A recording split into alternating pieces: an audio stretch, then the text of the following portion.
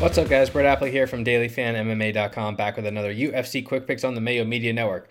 We have UFC Vegas 77 this weekend, Holly Holm versus Mauro Bueno Silva.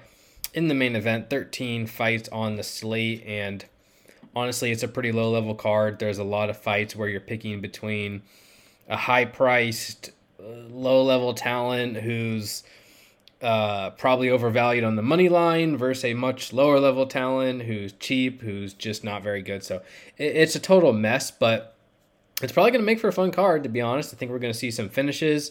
There's no one way to make DraftKings lineup, so it's not a terrible slate to play. And as always, I'm going to give you my favorite cash game play, tournament play, salary play, and a matchup I like from a DraftKings perspective.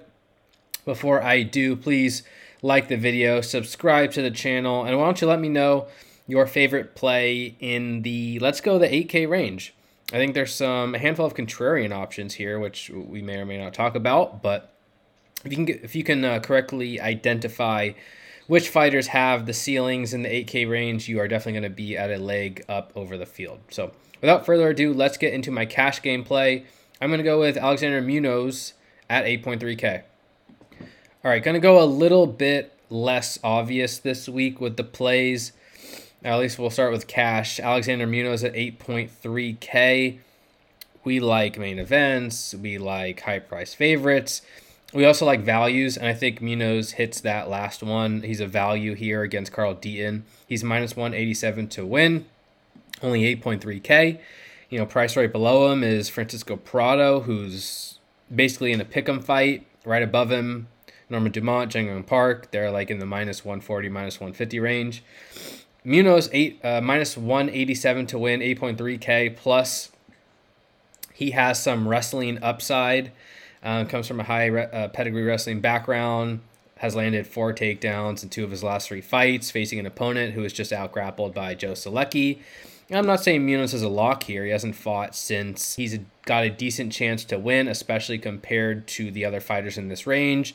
Wrestling gives him a little bit of safety and upside as well.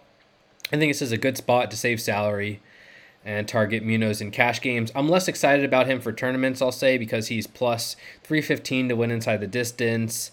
Perhaps he chooses to strike more than he should, and there's just no guarantee of a finish. But so in tournaments, I'm probably going to look to target some of the lower-owned, more risky fighters in this range. But I do like Munoz in smaller fields, especially cash games for that price. All right, let's move on to my tournament play of the week. I'm going to talk about Evan Elder here at 9.4K. This one is going to be a little bit more chalky, but I mean, he's priced in the same range as Jack Della Maddalena. What is this fellow's name? Azat Maxim, who's also going to get some ownership. Dudakova is going to get some ownership. So I'm unsure how this is going to break down fully. I really like Elder and this fight as a whole because of the projected pace. Fighting Genaro Valdez.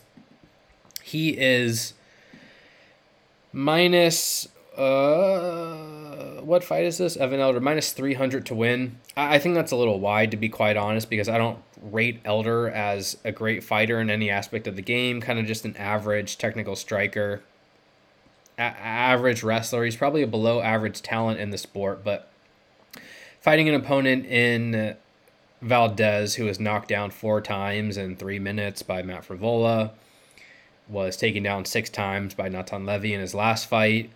And I just think Elder is going to have opportunities to produce fantasy points both on the feet and on the mat. He's minus 140 to win inside the distance against an opponent who we know can be hurt and finished. And Valdez is going to be aggressive. Valdez is going to force exchanges, which just means that although Elder is not safe, he may lose the fight. But if Elder wins, he's going to have to produce a decent amount of offense, which will likely result in a victory inside the distance. So whether or not he's optimal compared to Jack Della Maddalena and others in this range, I'm unsure. But I do like the ceiling of Elder. I like the pace of the matchup. I like his opportunity to score points. 9.4K saves you a little bit off the top end. So he'll be my tournament target of the week. All right, moving on to my salary play here. Let's go down the board to Tucker Lutz at 7K. Lutz is a slight underdog to Melsik Bagdasaryan. He's plus 139 to win, coming off a submission loss to Daniel Pineda, in which he didn't look particularly good. I wasn't too high on him in that spot either. but he's very cheap. I mean, he's plus 139 to win and 7K. And Bagdasarian's a pretty solid kickboxer. You know, I favor Bagdasarian in this spot, but even if the fight plays out on the feet, Lutz lands strikes at a high enough pace where he could theoretically hang around with Bagdasarian. And more importantly, Bagdasarian was just submitted like the second the fight hit the ground in his last matchup against Josh Kulibau. He's not a terrible defensive grappler, but that was a questionable sequence. And Tucker Lutz should have the advantage on the ground here. Averages 1.77 takedowns per 15 minutes. Landed 4 takedowns and 3 takedowns in his last 2 fights. I don't think Lutz is a guarantee to win by any stretch, and if he's going to project to be very popular in tournaments, then maybe I'd look to come in a little bit underweight. But, I mean, he's so cheap, 7K in a fight where he has grappling equity and legitimate win equity. I mean, he's in a range with other fighters who are, you know, plus 200. So I like Lutz for the price tag a decent amount, especially because if he wins, he should wrestle, should give him a moderate floor and ceiling in a victory. I'm also not extremely high on Bagdasarian, so I like the salary savings you're getting on Lutz. Should allow you to pay up for fighters in the top end. He will be my salary play of the week. And finally, my matchup of the week, we're going to go semi-contrarian here with Norma Dumont versus Chelsea Chandler. I think some of the obvious fights that you should target are obvious. Didn't feel the need to break those down in depth, but Zaitar Prado is going to be very popular. McKinney Sidakov is going to be very popular. Chandler Dumont may be popular on the Chandler side. I'm not sure, but what I like about this fight is that Chelsea Chandler fights at a very, very high pace. She's very aggressive. She can grapple. She'll throw strikes. That's just kind of how she wins. And I mean, she's not technical at all, unfortunately, but like she scored 111 DraftKings points in her last fight, despite being taken down and mounted like 30 seconds in. And she was fighting a weaker opponent then. Now she's fighting Norma Dumont, who is definitely a step up. Just beat Carol Hossa. Dumont tends to slow the pace down in fights. She only averages 3.45 significant strikes landed per minute.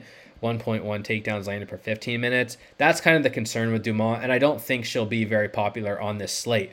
My kind of thought process here is that Chandler is going to be very, very aggressive and force exchanges.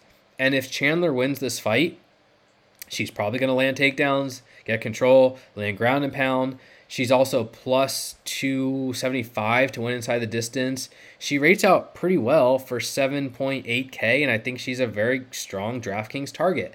However, she's very, very defensively poor, and because she's going to be aggressive, I think it's going to force Dumont into wrestling, in which case if Dumont wins, she'll probably score pretty well, and she'll be very, very low owned.